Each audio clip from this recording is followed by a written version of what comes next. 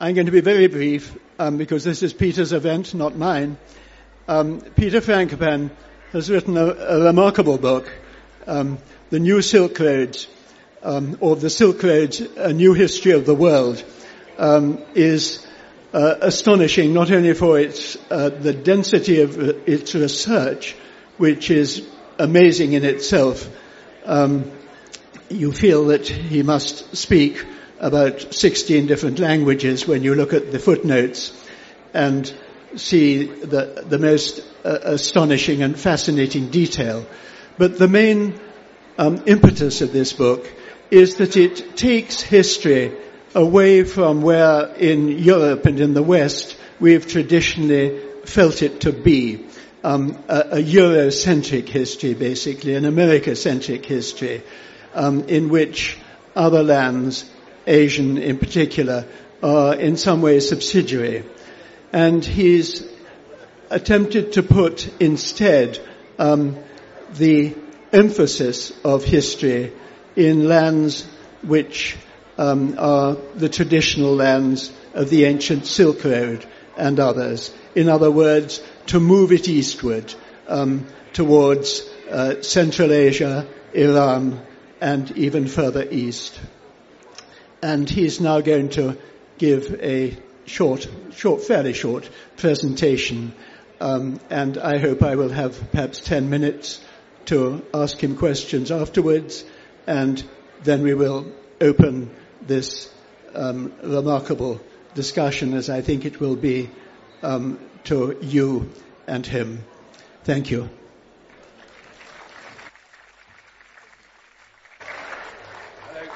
Hello, yes. Can you hear me? Yes.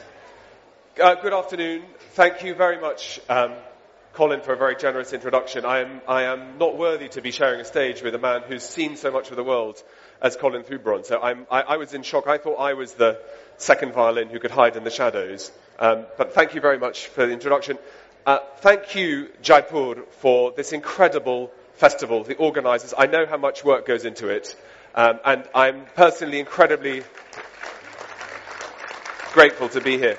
I'm particularly grateful to be here because, first of all, I love India, I love Rajasthan, I love Jaipur, I love literary festivals.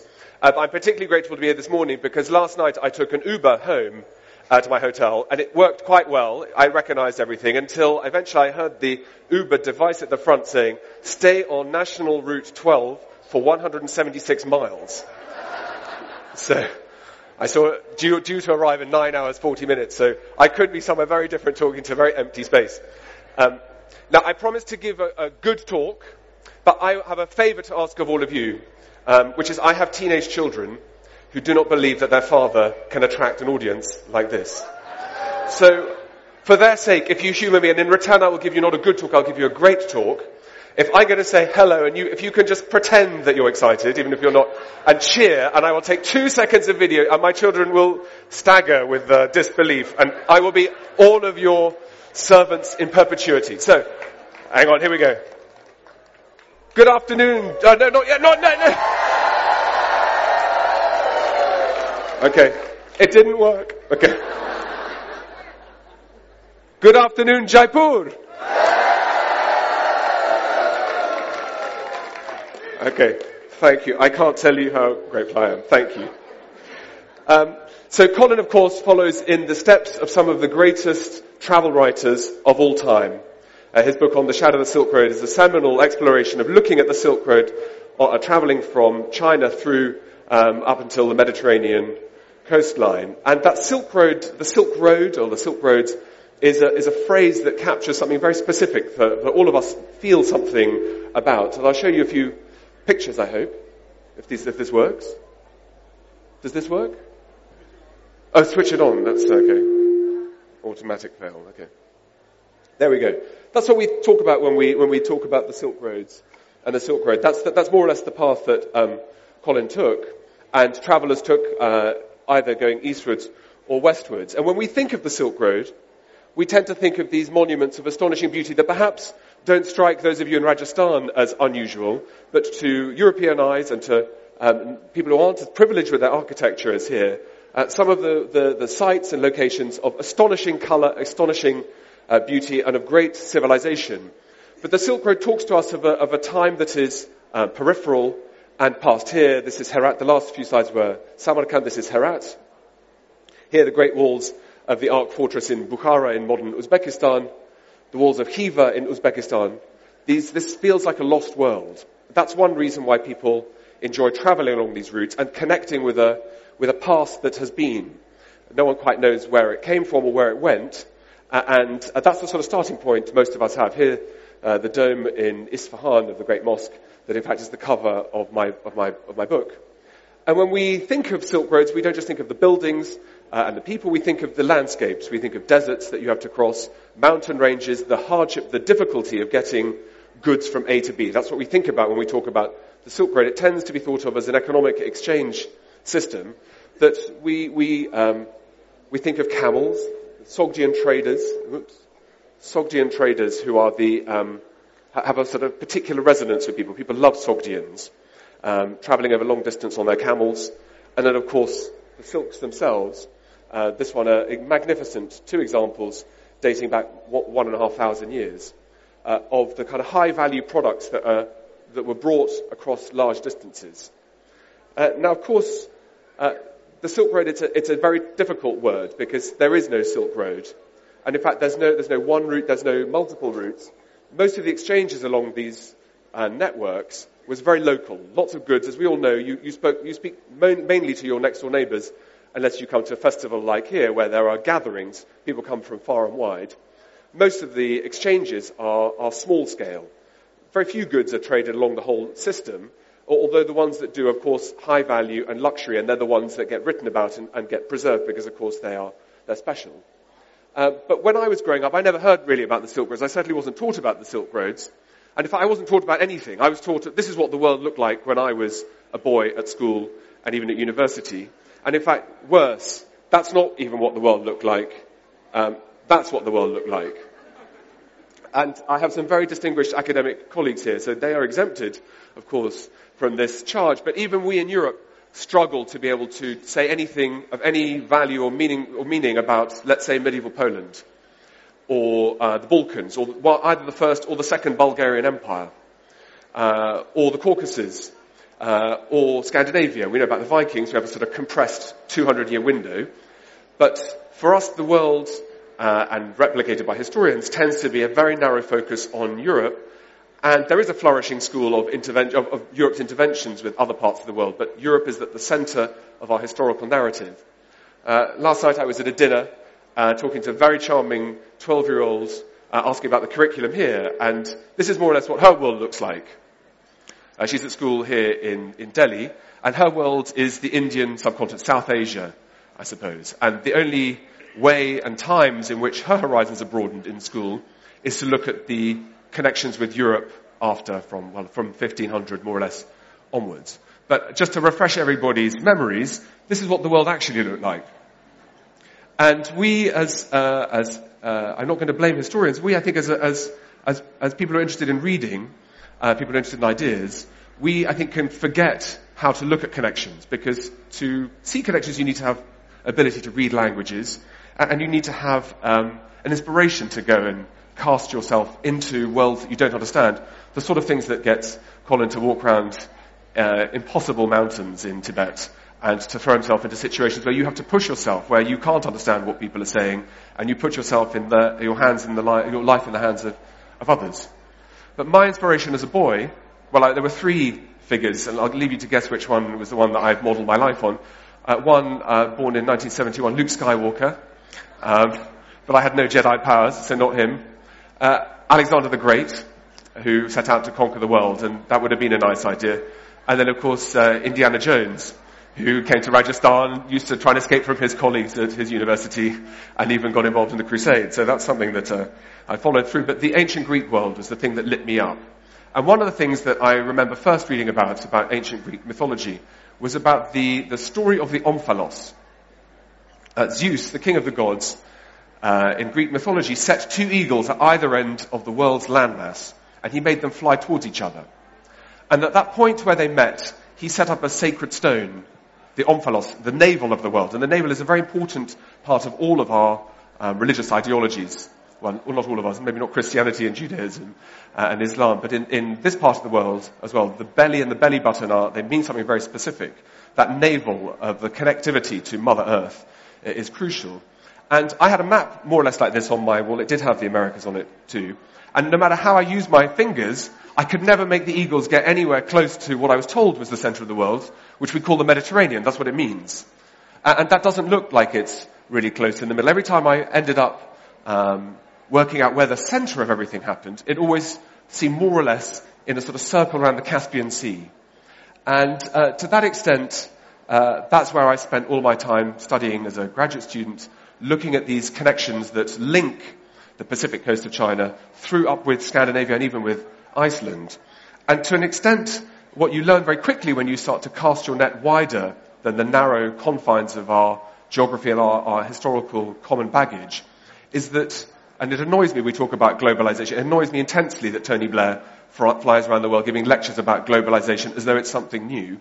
Because in 300 BC, the world was connected in a way that looks like it's connected today. The only thing that's different is speed. And as a tweeter, I don't have 12 million followers like Stephen Fry, but the way in which information is exchanged is obviously much faster today. But in a world 2,500 years ago, there was intense interest in where the best wood came from, the best jewelry, the best manufacturers, the best foodstuffs, the best ideas. And our common ancestors, and I think what makes us all human, and in fact, Jaipur, the literary festival, perfectly encapsulate the three things that I think make us all interesting as a species. One is our willingness and our ability to communicate. That's why we're talking. Second, and you just need to stand in the street and see the taxi trying to come past, our ability to cooperate in spite of all of the odds of trying to crash into each other. But third and above all, our curiosity. That's why you're here today. That's why you're at this festival. That's why I'm here, because although I'm talking now, to listen to other people, to listen to ideas, to learn, to borrow, to try to find ways of refining what I think and try to interact with people is what makes us interesting, which makes culture, makes art. It creates all that is best about our species, rather than what lots of history books get written about, which is about war, and they're the worst of our worlds. But so the place where ideas and goods have always been exchanged, most of all, is precisely in this circle that I look at. The heartland of the heart of the world, I call it in my book, where all of the Silk Roads flow in like arteries from both east and west and from north and south. The Silk Roads is a ambiguous network of connections that look a bit like the brain. These nodes that connect in all sorts of multiple and manifest ways that are difficult to track, but it's a mesh, it's a web. And it seemed to me self-evident that the place to understand the world's past is to stand in the place where all of our religions have either been born, or most of our religions have been born, or flowed into. And that world where Judaism, Islam, Christianity all sprung from a very narrow region. In fact, of course, the holy sites of Islam in what's now Saudi Arabia were slightly off-center, but the heartlands of the great Muslim empire that followed after the death of Prophet Muhammad was located absolutely, fully in the center of this zone. And this map, which shows the spread of religions, that Buddhism and Hinduism was sucked towards these areas, in what's now Iran, Mesopotamia. Christianity was drawn eastwards. We think of Christianity as the preeminent European religion, but Christianity was born from Semitic languages. And it spread eastwards much more aggressively, if that's the right word, much more expansively than it did in Europe, to the point that there were more Christians in Asia until about 1300 than there were in Europe. We forget that. We don't know that. We forget that cities across in Gundashapur in Iran, in Merv in Turkmenistan, even in Kashgar in China, had archbishops 1,000 years before the Americas was discovered. So when Obama, when American presidents all sign off with God bless America, that God that they're invoking, the Christian God, is one that had its genesis in Palestine, but which grew and spread along these Silk Roads. Because when people interact with each other and they exchange ideas, there's nothing more important than ideas about faith and salvation. Why are we here? So of course it's not just ideas that spread, it's also an area where people move around to trade. And of course this central zone is where the world's major language groups collide. This is where the Semitic languages interact with the Indo-European, where the Caucasian languages play off with the Altaic languages of the Turkic peoples. And you have a world, a sort of a cauldron in the center that is constantly acting like a magnet, drawing people in. And that heartbeat, those veins, explain not just the ancient world, not just the early modern world, the medieval world, which means something different here, I understand. The Indian medieval and the European medieval worlds, the early modern and the modern and contemporary world. That heart explains how we have come to be. And I'll just run through some of that, and then I'm sure there'll be lots of questions. So I'll just gloss through. But here's the picture of the Islamic Empire that is a combination of the ancient Persian Empire and the Roman Mediterranean Empire that joined together in about the year 640, 650. And when they connect, you have a string of cities. Cities are fantastic. Even in places like Jaipur in Rajasthan, cities are the heart because they generate exchanges and they generate tax and they're very lucrative. And when the Roman and the Persian empires bond together, we have an explosion. It's like a jet engine being turned on. And this world galvanizes trade, the exchange of people, the exchange of languages, the exchange of idea, of curiosity that of course involves South Asia in a very dramatic way. There's an enormous appetite for ideas to flow through into this world, whether it's from north, south, east or west, whether they come from Christian sources, Buddhist sources, Hindu sources. Scholars in the Islamic world are not chosen because of their faith, they're chosen because of their brilliance, much like my colleagues, my colleagues, not me, my colleagues are chosen for their distinction and their skills too, rather than judged on their backgrounds, ethnicities, and so on. And the Islamic Empire devours information. And the scholars it patronizes produce texts on consciousness, on optics, on astronomy.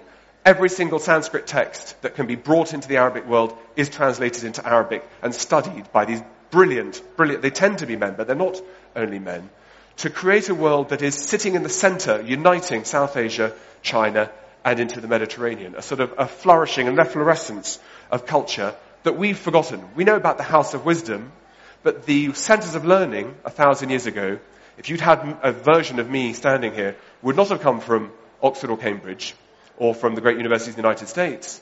They would have come from Bukhara, or Balkh, Samarkand, Tashkent, places that we find, I think maybe in North Rajasthan you can do that, but my students are unable to place them on a map at all. Cities like Merv. Merv was the biggest city in the world 1,000 years ago, described as the mother of the world by one of the great Arab geographers, Collins' predecessor. And this world which energized itself was one where exchange was profound. And Europe in this story is nowhere. I was taught at school the Romans in Britain, 0 BC, give or take. And then the next page of the book is the Battle of Hastings 1,000 years later. Because that 1,000 years of European history doesn't seem to matter to anybody. And I mean Western Europe. I'm a Byzantine historian. So I mean broadly speaking, the European experience doesn't matter. And there's a reason for that. And the reason is that Europe, despite what we might think, despite the historiography, doesn't actually have much of anything. We don't have any fossil fuels, we don't have very little gold, small amounts of silver, bit of tin. Europe doesn't produce anything in late antiquity and so on. It's a province that has no interest. Alexander the Great, one of my heroes, it never crossed his mind that to conquer the world he should bother with Europe. Not even a side expedition to make sure that it all worked. Europe was out of the picture and in the shadows. And our galvanization process happened very much in line with these connectivities. And with the world of Baghdad, with money to spend, there were great efforts to find things that we could monetize. And we tried to send amber, if you've seen Jurassic Park, the sort of fossilized sap, sword manufacture we got quite good at, some limited forms of miniature art. But the one product that we had in great numbers in Europe were women and children. And although we think of the Vikings as arriving through the fog and massacring everybody that they could, Viking trade is highly specific, highly directed, and extremely well contained and well run. Vikings made fortunes out of white slave trades. And some of the great cities in Europe spring as slave trading centers, places like Dublin, places like Utrecht, Mainz, and above all, one of the great jewels of Europe, Venice. And we know this not just because historians write about it. Some historians can be unreliable. They write what they see there and then. But we know this because up the Russian river systems, heading towards Scandinavia, we found coins, silver coins from Baghdad, from Samarkand, from the Arab-speaking world, where the scale of business is not in the thousands, not in the hundreds of thousands, not even in the millions, but in the tens, if not hundreds of millions of pieces of silver flowing forwards. And some of the work I've been doing with colleagues in Poland right now are on hill forts across these rivers, where we thought that the early Vikings or the Slavs who lived in these regions practiced animal sacrifice in large numbers. But it now turns out that these bones we find are human remains. Because if you're a slaver, somebody falls ill or doesn't get sold, there's no point feeding them. And Europe has never had a problem. In fact, the world has never really had a problem about slavery. White slavery was a significant part of how bullion started to galvanize the European experience.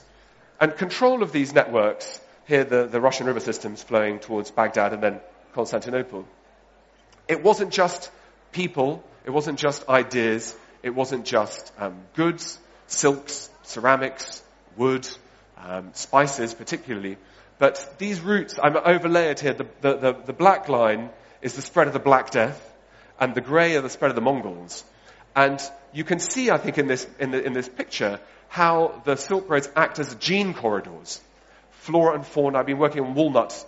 Trust me, it's a long story, on how walnuts are the best markers. Stone fruit are very, very good trackers to see who's living where, who's exchanging where. The spread of fruits and high-value goods show how our ancestors, the migrants of the 4th and 5th millennia BC, migrants from the Gothic empires, the migrants from the Mongol world, these waves that push constantly towards the heart of the world, because control of these networks is profoundly important, and they bring with them sometimes unexpected consequences, like the Black Death, which decimated millions.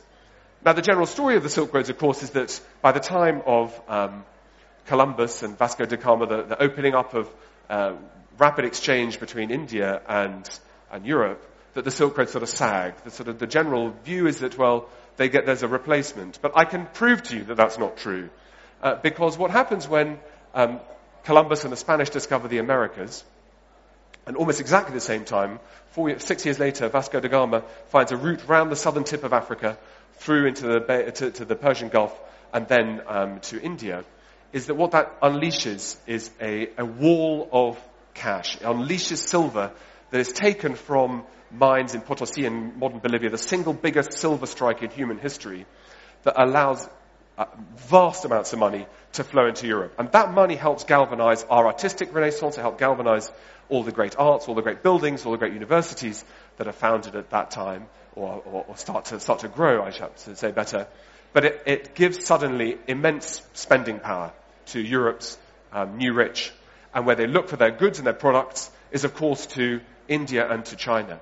And that then in turn sends money this direction. So London's role, and Toledo and Seville's role, and then London and Amsterdam, much like it is today, a financial center that is recycling capital. It's not money laundering, but it's like an engine that is pushing money from one side of the world to the other.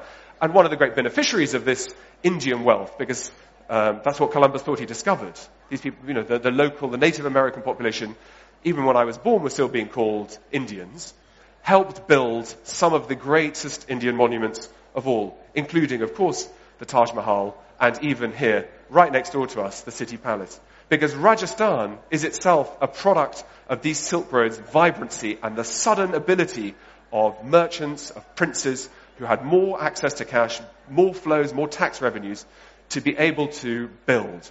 And the building that they did was to connect closer to Central Asia and to these Silk Roads. And through a play of replacing one continent where in Europe the Mongols are synonymous with violence and so on, all these awful things, here the Mughals have they have their dark side as well, but the Mughal jewelry, the jewels of Mughal building, architecture, culture, the fabulousness of how India itself starts to have this world that we see around us is directly a result of Europe's needs to try to replace these Silk Roads or have access to them, and that eventually turns into a desire to control them.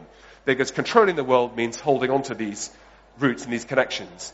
And to the extent that we call it a great game, William Dalrymple, if he's here, his unbelievable book, Return of the King, showing how important it was for Britain to take control, to try to intervene and to have access to that central piece of the jigsaw, one of the central pieces of the jigsaw in Afghanistan. It changed how Britain dealt with the world. To the extent that when I was brought up, one of the questions I asked, and I've learned in history, the best questions are the most stupid ones. I couldn't understand why she was called Queen Victoria, and yet there was a British Empire. That didn't seem to make sense to me. If you have an empire, you're an emperor or an empress. And in fact, she was called Queen Victoria until 1870. The reason that changed was because the Tsar of Russia used to send his envoys. Increasingly, the Russians pushed their frontiers ever further into Central Asia, ever closer towards these networks, and would arrive at courts in Lahore, in Jaipur, in Jodhpur, and in Delhi in due course, and would present a 15-page introduction about how magnificent the Tsar was. And then the British envoy would say, I'm here from Queen Victoria. So there were discussions in the Houses of Parliament about we needed to rebrand Queen Victoria as an empress. And of course the sort of hardline conservative faction in Parliament thought this was awful, that the Queen is good enough for us, should be good enough for everybody else, and we should never do what the Russians changed.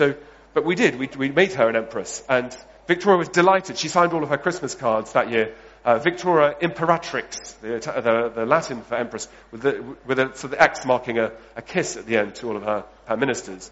And I suppose the control of these networks is the story of the 19th century, of the 20th century, and of the 21st century. And these individuals are just part of the most recent story for control.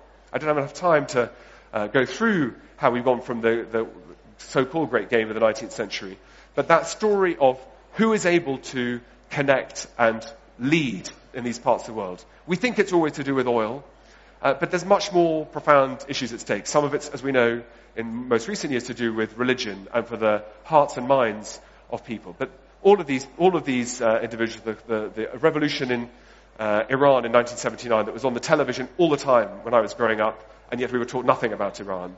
Saddam Hussein with a friendly handshake from Donald Rumsfeld at a time when Saddam Hussein was America's greatest ally.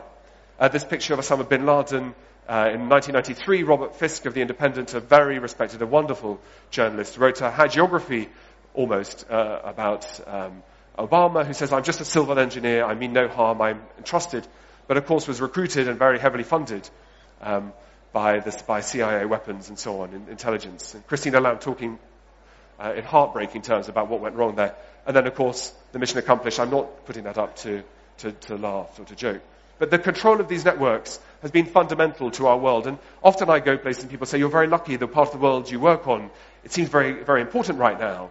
And you say, well, it's been important since the 3rd or 4th millennium BC. But we don't join the dots. But we break history into periods, and we break history into regions, and we break our specialisms into areas that we feel comfortable with. And like Colin, as a travel writer, you can't learn, you can't push things forward unless you push yourself to try and do things that are very ambitious and sometimes over-ambitious. Books that try to tell a new history of the world. I'm aware of the lightning rod attack that one is likely to have, of even trying to tell history in a different way. But that story of how Europe rose, that our export, our fundamental skill in Europe has been our violence. That's what we celebrate most of all through our armed forces. So that's how Europe was built, with castles, through fortification, through a constant warfare that made weapons better and better and better until we produced weapons so powerful we would all die. And when the Europeans first arrived in India, in fact, there's some wonderful letters where some of the local rulers say, I don't understand what you're doing. The merchants, almost the minute they get off their boat, start building fortifications in what's now Chennai, Mumbai, and Gujarat. And they say, well, we've been trading with our neighbors over long distance for thousands of years. Why would you feel the need to fortify yourself? We trade with people, and if you rip us off or we rip you off, we won't work together again. And the Europeans say, just trust us. And that evolution of fortification to trading concessions to unfortunate, unequal partnerships that turn into colonizations is part of the story, I think, of looking at the West in a slightly different way. But this is how the world looks to me. This is the region that we should all be studying. We should all be teaching our children. We should, of course, ask our politicians to go and learn about rather than guess what's going on and try to assume they know how they're going to solve what's going on. Just a series of flashes of the last 20, 30 years. Well, in the 90s it was the Balkans. Then, of course, Saddam Hussein in the 1990s as well. Afghanistan after 2011. Well, Palestine and Israel no longer on the front pages, but a bubbling problem. Iran, until 2 or 3 weeks ago, not our best friend. John Kerry last year saying we shouldn't take the nuclear option off the table, and now possibly a pillar for the West to reorientate itself. Today, Xi Jinping, the Chinese president, is in Tehran with Rouhani while we try and guess what's going on. The Caucasus, we've forgotten the invasions in Georgia and the collapses in Chechnya, again in the 1990s. Well, Syria, of course, the Ukraine, northern Iraq now, the anxieties about what Istanbul is going to do, which direction Ankara and Turkey will face, Turkmenistan and Tajikistan under major pressure from ISIS. And that world is a united one. These are the Silk Roads that are alive. And what happens here will shape the next century. It will shape the next century in European cities because of the terrorist act. It will shape the hydrocarbon world. It will shape the economic development of even places such as China, where in 2013, Xi Jinping gave a talk in Astana about a time for what he called at that time the New Silk Road. It's now called the One Road, One Belt program. And this is what it looks like. And this One Road, One Belt that is the blueprint for China's next century is exactly how the global communications and exchanges looked, excluding the Americas and excluding West Africa. This map, if you replace One Road, One Belt, that's what things look like in the year zero, when the Emperor Augustus commissioned surveys to explain the sea routes and the trade routes across with profound interest to see what was going on across Asia, so that Rome always its orientation was towards the east. This looks how the world looked at the time of a millennium ago. This is how it looked 1,000 years ago, 500 years ago, after Columbus, after Vasco da Gama. This is how it has always looked. But for all sorts of interesting reasons, we don't understand how it works. And my working hypothesis, it's that I'm not a medical student. I don't understand how the body works. I've been told I've got organs, and I sort of roughly understand what they do. But if I didn't know that, I would have no idea how my body works. But the job of a historian is to do a sort of an autopsy, to open up and to look what's beneath the skin, to find those arteries, those veins, those organs, what matters, what's important. So there, I think I've come to an end. I don't know if you have any questions at all, but thank you above all for being it. But thank you for my round of, my children won't believe it. I'm incredibly grateful. Thank you all. Thank you. Thank you. Peter, I will come if I can be heard. Can I be heard? Yeah. Just. With a question that interested me very much when you say in the book, and you stress it, that much of the second part of the book, the first is remoter history, but the second part is very much of our own time. And what strikes one, because of the sheer scope of what you're covering, is the duplicity of Western powers, of Britain and America in particular, the continual hard-headed, remorseless pragmatism that you highlight. And you've mentioned, too, that there's a viciousness in Western Europe, I think, in particular. I think you call them pathologically vicious. And can you say a little bit more about that?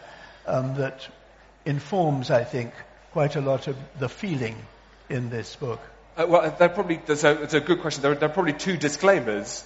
One is that a historian is reliant on their sources. And I happen to have landed in once in a generation, once in a lifetime, cluster of information that's available to all of you because of WikiLeaks and Edward Snowden, and because of the declassification process being accelerated in America because things have gone so badly wrong. So you have access to materials in real time, but those are all on one side. I don't have access to what's going on in Tehran and in Iran and in Russia. So you always are going to have a slight skew towards the West. And my anxiety is not anxiety. I think that needs to be the corrective, that you you're not trying to beat the West about the head, but you just have access to materials that allow that picture to paint itself. I mean, we do have, interestingly enough, all of Saddam Hussein's audio recordings. He, like all pathological lunatics, was a profoundly cruel, disturbed, paranoid man with moments of profound insight as well. I mean, that's why he was able to lead Iraq so effectively, I suppose, if that's the right word. And underneath the presidential palace in Baghdad in 2003, all of the tape recordings were found. They've just been dumped online, some of them transcribed, and so on. And so you can build a picture of what's going on. But one of, I think, the most telling moments of the last 30, 40 years is the moment where Ronald Reagan goes onto the airwaves and addresses the American people. And he says, he more or less gave my talk. He said, Iran and this part of the world is extremely important, and by the way, my fellow Americans, they've got a lot of oil, so we mustn't be too difficult. And he said, we would never sell weapons to Iran. Never, because they're the enemy. They're involved in terrorist acts, and we are, not pro the Shah, but we're very anti the Iranian leadership. 3 months later, he again interrupts the airwaves and says, my fellow Americans, 3 months ago I told you we hadn't been selling weapons to Iran, and my heart tells me that's still true, but my head now tells me that that's wrong, and I'm very sorry for misleading the American people. And we forget, I think, that almost the entirety of Reagan's administration were indicted for breaking US law, but of selling weapons to Iran at a time when it was US policy to be trying to support Iraq. And you have those two TV bulletins on record with Saddam Hussein listening to them.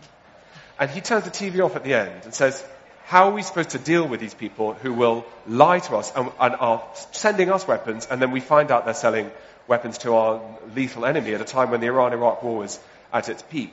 And that sense of just abandoning the ship mid-Atlantic, or mid-Atlantic is wrong, abandoning ship for no reason. Christina Lamb was talking about that the other day, how we invested an enormous amount of energy and collateral into Afghanistan in the 1980s. Once the Soviet Union left, we all pulled out. And we're very good at half finishing things, or half starting things. And in the West, I think we make the mistake of looking at the Iraq war and the intervention since 2003 on its own as an isolated problem. In fact, our interventions going back now more than a century have been uniformly disastrous. From the discovery of oil in Persia in the early 20th century, we were constantly trying to play both sides. And we were trying to do deals where on the one hand we were talking about democracy, but on the other hand giving support to autocrats. We turned a blind eye when it suited us, but then when we found that there was someone who said the wrong thing or we felt uncomfortable with, whether it was Mossadegh in Iran in 1953 or Bashar al-Assad in Syria, whenever that started, I suppose 3 or 4 years ago, we suddenly switched horses mid-race. And that way of doing policy, I'm not a politician and I don't have any illusions. I'm not a smart ass who thinks that it's easy to do. And in fact, the humility of a historian, it shows you the other way around, that it's almost impossible to get the right answer. But it is important to try to learn and see where things have gone wrong in the past. Those interventions we've had are uniformly catastrophic and self-defeating.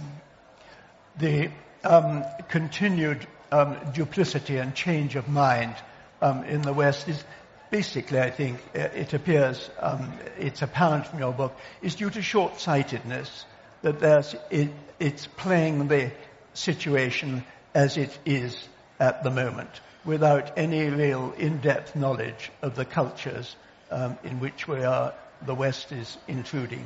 Well, because Europe is and the United States, we're in the wrong part of the world.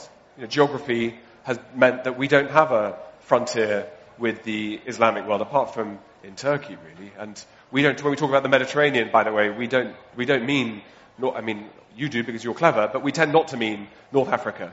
We tend to mean the Mediterranean as those nice bits of Spain to go on holiday and Italy. But the Mediterranean as a sort of singular unit, we don't have those cultural memories, those historical connections, the same way that Russia has had a frontier with through the Caucasus and through the steppes for 1,000 years. These neighborly connections, and it's very much that language that people in China, people I've been speaking to in Pakistan, even here in India, of course, in Iran and Iraq, the people I know, it's about we are neighbors and we need to solve these problems together. That is the sort of script I think, of today. And we in the West are geographically removed, we're culturally insensitive, we're politically alienated. And I think that that's recognized in the fact that in the United States now, where there's some of the cleverest people in the world in the State Department, that they don't know which way to turn. They can see problems in the Middle East. They realize that we're connected to all of this. There's real anxiety about what China is doing, and that Obama called it, or it's been called the Obama pivot, of Obama saying we can't get involved in Europe and in Europe's affairs in the Middle East that much anymore. We're going to disengage because our real problem is looking east towards China across the Pacific. And that sense that there are too many cards to hold and how to play them is, I think, something that is a source of anxiety for us in the West. I'm wondering if we should now turn the questions over to the audience. How are we for time? Yes. Okay. We must now let you in because I'm sure you have, I can see, masses to say. The lady here.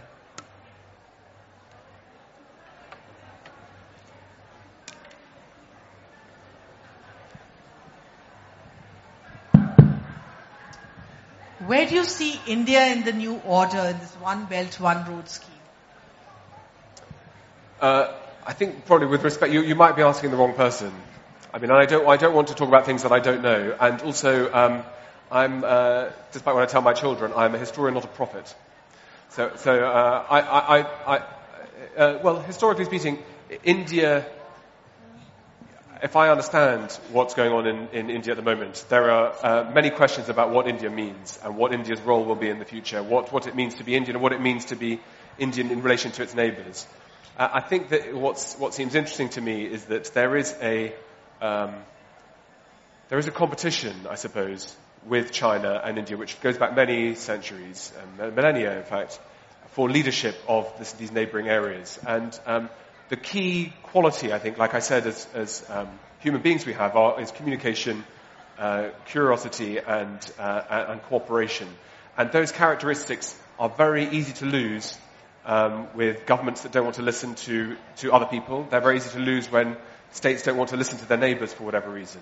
So as a mild-mannered man who in universities we argue with each other all the time, but we do manage to pull together.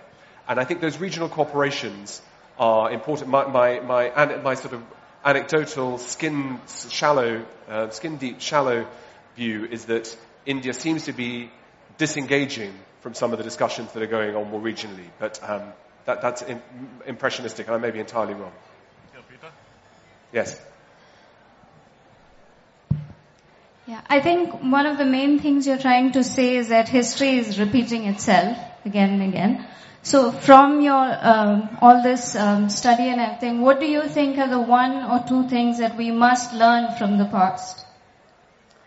Oh, it's a good question. That's the sort of thing one should go with Colin when he goes to meet wise and holy men sitting on top of holy mountains. I think that the most underrated qualities of human beings are our compassion and our ability to create. The reason why we are all here, and when as a humble author amongst such distinguished peers talking about how they write, how they've made things, that our ability just with our fingers to create. And I think that we need to reflect on the fact that no matter how bad our problems are, we need to try to work together. That's very difficult in worlds where people are keen to pull up the drawbridges and put up boundaries between them. But we must always try, I think, to look beyond that and try and find a way of framing dialogue. It's a very abstract and semi-theological answer. But as a human being, I'm hugely optimistic. I mean, most of we historians tend to write about warfare because people are interested in warfare. We love books about the Battle of the Ardennes. Anthony Beevor wrote a terrific book about the month of October 1944 and the tank battles. We love to read about the Crusades. But it's important to understand how these things are seen by other people. And even within a European context, where our story in the Second World War of the defeat of Hitler, which is so self-evidently a very good thing of what we call saving Europe from tyranny, doesn't look so simple if you're living in Bulgaria or Poland or Romania, where Nazi Germany and Hitler were replaced by Soviet communism and oppression of a different kind. And so I think having a wider horizon, standing a bit further back from the canvas, is very helpful. Not everybody wants to study and learn, and I suspect those in Raqqa and Mosul today are uninterested in the history that can be taught. And in fact, they're trying to take control of history by blowing up the monastery of St. Elijah in Mosul earlier this week, for example. They are knocking history that they find inconvenient out the way. They're trying to control the past. And as a historian, I think it's fascinating that that willingness to try to reshape how we look at these events tells me that what we do as writers and as historians is fundamentally important. Yeah, hi. So in a way, the way you sort of describe the Silk Road, it's almost like a metaphor of cross-pollination of cultures, but also where a lot of our cultures have emerged. So do you feel if we were to reorient the way we looked at our histories, where we aren't so divided, where we look at European history in one sense and Asian history in another and Indian history, if we were to reorient and understand just the way the metaphor of the Silk Road is, that perhaps that may help change some of the ways in which we're so divisive about our politics or our religions today? It's a wonderful question, because that presupposes that we can change people's ideas. People who don't want to listen and don't want to learn, then so on. But I think all one can do is one can try to put ideas forward. And again, what I love most about being an academic is hearing what my colleagues, my peers, and in fact my students. Sometimes the very best questions are from young 17, 18-year-olds. In fact, I was in a car the other night with 3 18-year-olds, all sitting on the edge of their seat, asking fantastic question after question after question. I was struggling to get up with an answer. And that, for me, it's playing with ideas. What our very clever politicians do with them is a different story. Thank you for a wonderful lecture and discussion. May I address a question to both of you? I was wondering if you could perhaps say a little more about the Chinese part of the Silk Road, both from a travel writer's perspective and from a historian's perspective. Finally, the master. No. Well, one's of course, can I be heard? There's an awful lot to be said about the Chinese, because, of course, historically, the Chinese were the originators of the Silk Road. And one of the fascinating things to me is the transference of inventions from China. It seems to be the most important and astonishing phenomenon of the last many 2,000 years ago, that almost everything we imagine we invented in the West now was actually invented first in China, whether it was printing, paper making, the magnetic compass, gunpowder, map grids, lock gates, the humble wheelbarrow. There's almost nothing that the Chinese didn't think of first, and that traveled along the Silk Road, much of it westward, often producing an explosion of a cultural explosion in the West that actually didn't happen in China, rather like printing, which produced an absolute revolution in Western Europe, with people, for instance, being able to read the Bible suddenly, which was a huge phenomenon. Texts which had normally been manuscripts being disseminated, a vast change. And all these had been, as it were, anticipated, had happened before in China. And that's been the astonishment to me that dislodges our sense of a Eurocentric world when we think of that. That is just one of many thoughts I'd have on China. I think I'd add to that.